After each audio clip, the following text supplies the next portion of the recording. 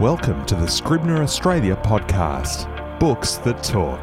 Hello, my name's Teagan Bennett Daylight and I'm a writer, a teacher and a literary critic. I'm an author of several books, the most recent of which is a collection of essays, The Details, on love, death and reading. This book was the inspiration for this series of podcasts, and it explores the way readers absorb books into their daily lives and bring their daily lives into their reading. Today I'm talking to Christina Olson, who's an author of 3 novels, In One Skin, The China Garden that won the Barbara Jeffress Award, and Shell, which was shortlisted for the Australian Book Industry Award.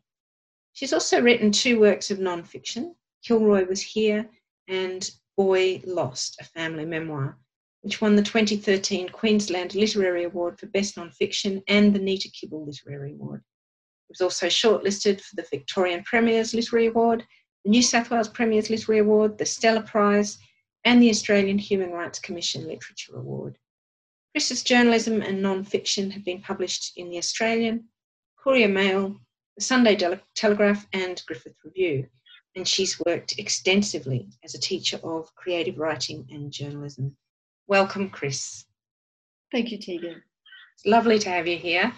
Let's talk first. I like to ask all of my authors this about the idea of being in conversation with a book. Can you tell me what that means to you, first as a reader and then as a writer? I see them both as twined together, really, because I kind of think that you change as a writer and as a reader. You grow and you learn, I think, with each book that you write, certainly for me, and with each book you live, just like with each day that you live. And I think because of that, you certainly as a writer, you read differently year to year. And I guess what I mean is that the books you've already read, you read differently when you come back to them because you've grown and you've learned and everything seems different. And they change beneath your reading eye because you have changed. So I think it goes for both, me as a reader and as a writer, that it's almost like a live conversation that sort of goes underground in between readings of a certain book and then just flowers upwards when you pick it up again because of everything you've been through in the time in between. Things leap out at you that you hadn't seen before, or familiar paragraphs take on something different. I really love that. So it kind of becomes a conversation, I think. It is. It's a bit like a friendship as well, isn't it? That even though people might think that a book is an inert thing, it's not inert, is it? It actually changes with you as you change. It really does, and I think that goes for the books we're writing as well. I find it very intimate, that relationship, even more intimate than a friendship sometimes. Yeah, it's consoling.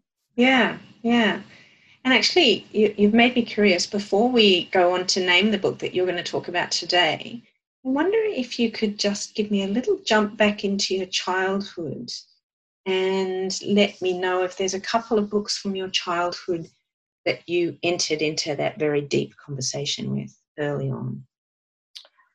I did with Steinbeck, of all people. How interesting. I know, that's very strange, isn't it? I guess I'm talking about early teens here.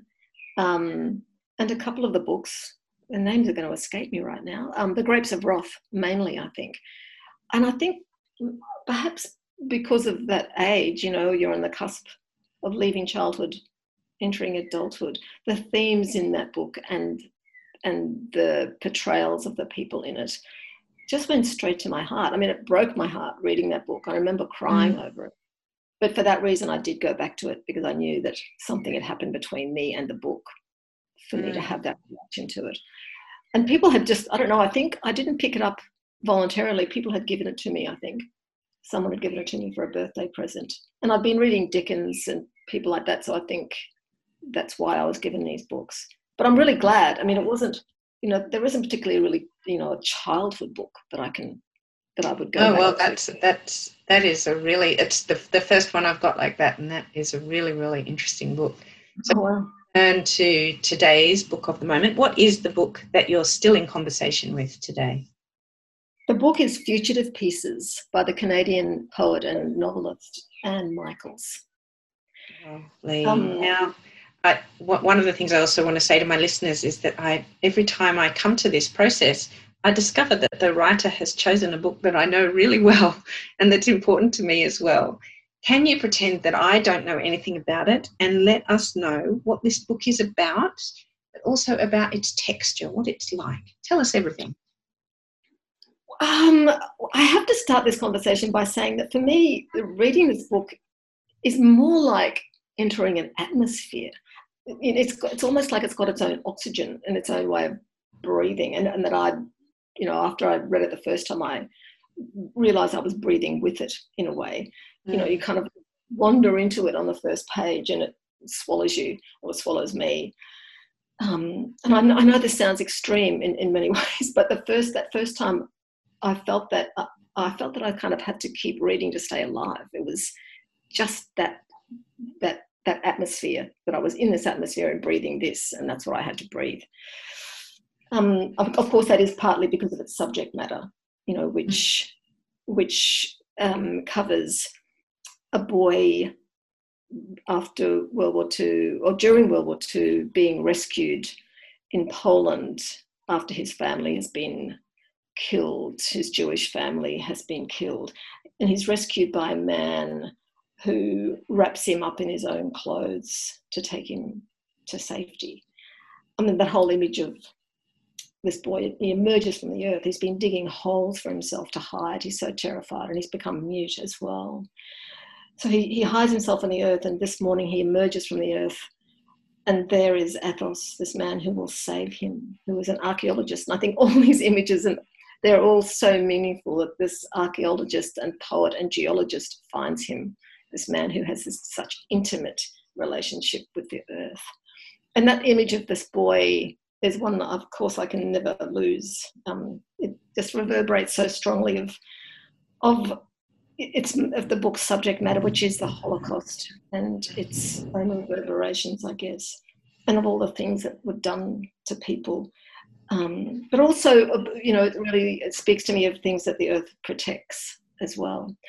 And it had protected this little boy. So he's smuggled to Greece, where he is hidden until the war is over, and he becomes a student of Athos in a way. He learns everything that Athos is doing, and Athos gives him his life, basically.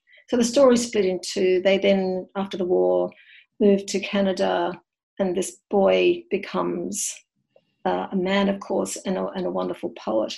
And the book is, when you read, I've had to read it several times to really get the, in terms of its structure. Athos is actually, Jacob is actually is writing this from old age, and so the book becomes his story, and then it switches to another man in Canada as well. But it's all around, I suppose, it's around atrocity and what as she says in the book somewhere, there is nothing we won't do to each other, but also there is nothing we won't do for each other. So those 2 points on the compass. Yeah. And what is it? Why? I mean, I think the listeners can hear, even in your voice, it changes as you talk about this book. Why has it been so important to you? I love the idea of you saying, because I really relate to the idea of, you don't so much read a book. I said to a bunch of students last night, I said, it's as though I'm eating it, or I've got my fingers in it or something when I'm reading it. So what is it that this book does that makes it still so alive for you?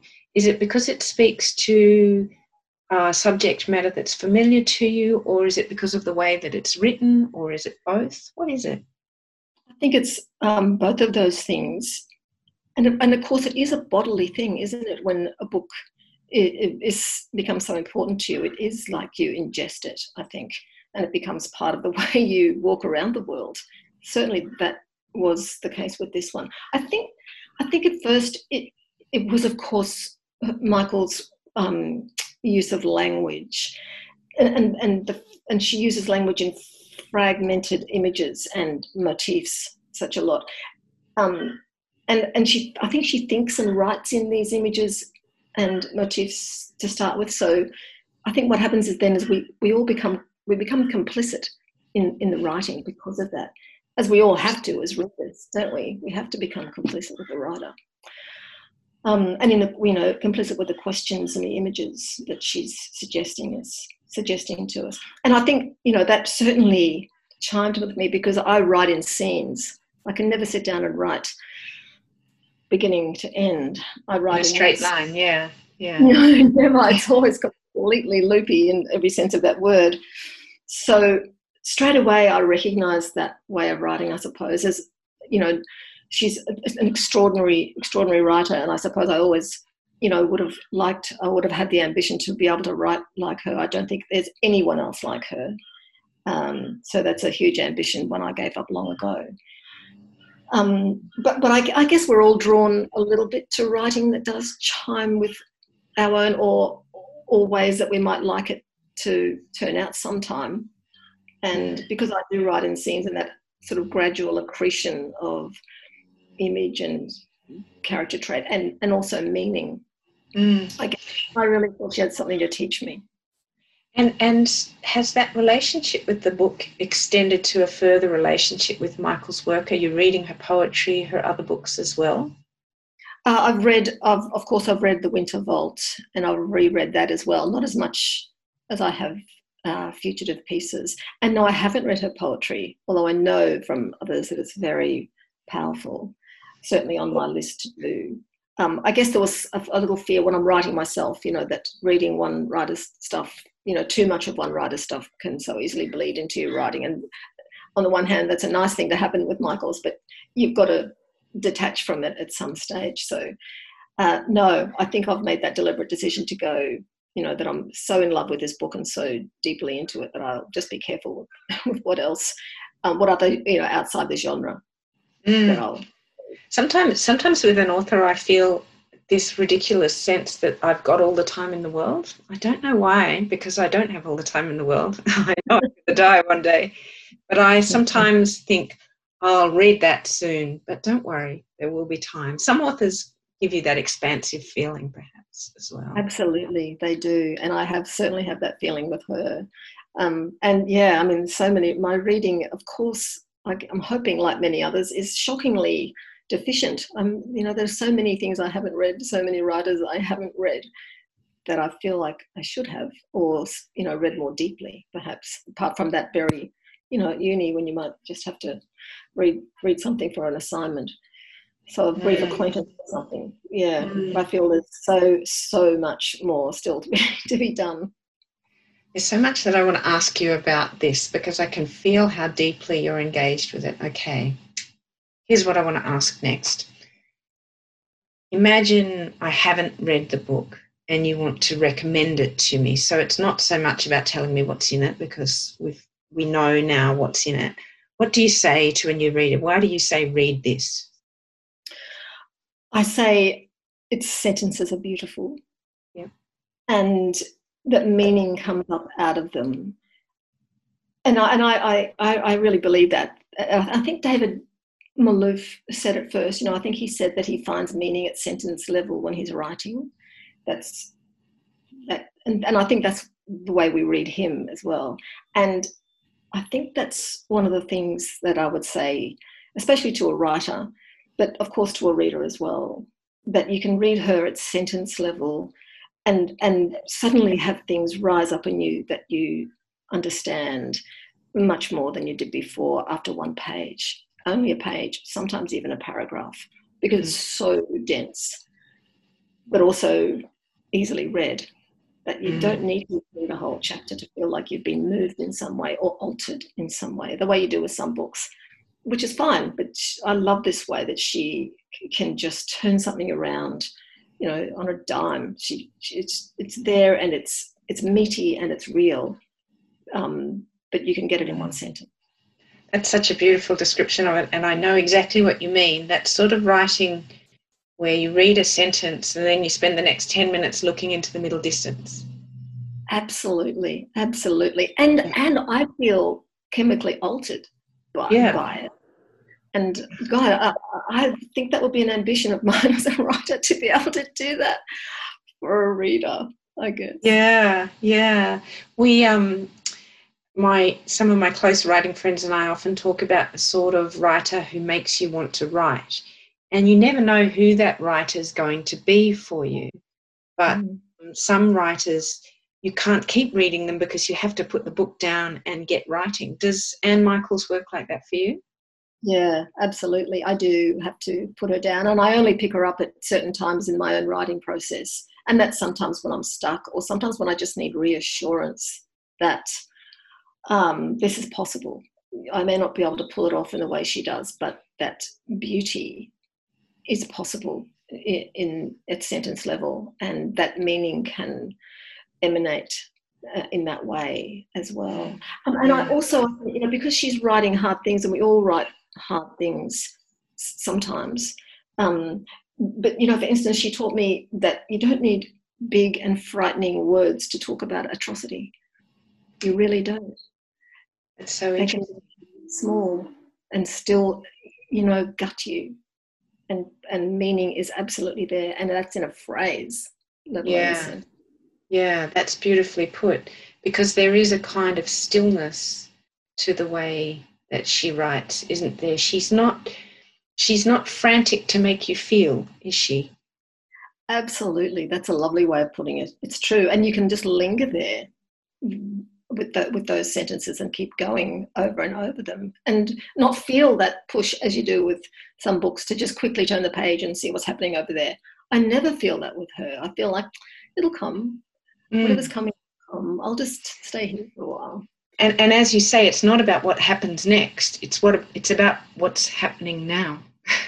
What an enormous gift. I think. I know. I think you and I are both. Oh my gosh. That's what I want said about me. Oh gosh. Yeah. It's so interesting, isn't it? Because when reading is at its best, it makes, we're always talking about how we have to be in the present, blah, blah, blah, blah, blah. It's so bloody hard. When reading is at its best, you are fully present, aren't you? You're right there. Yeah, no, that's so right. That just reminded me what you said then of something Peter Carey said when he won his second Booker Prize. And I remember saying this to students afterwards, when they get a little bit too puffed up about something they're doing. And he said something like, in his speech, he said, when you're writing at your best, what you write is better than you are. And really good for students to hear that, I think. Or for anyone, us to be reminded, of course, sometimes too. That's where it is. Yeah. Oh, you're so right. It's just, this has been a delight. This is, every time I do this, it's a delight. It's full of surprises. I love it. Thanks so much for talking to me today, Chris. Oh, it's been an absolute pleasure, Tegan. It's been fun, hasn't it? I think this is a conversation that Chris and I have really only just begun, and I think it's a conversation that's going to be going on for some time. I've been talking to Chris Olsen, novelist, memoirist and teacher, and Fugitive Pieces by Anne Michaels is still in print and available from all good bookshops.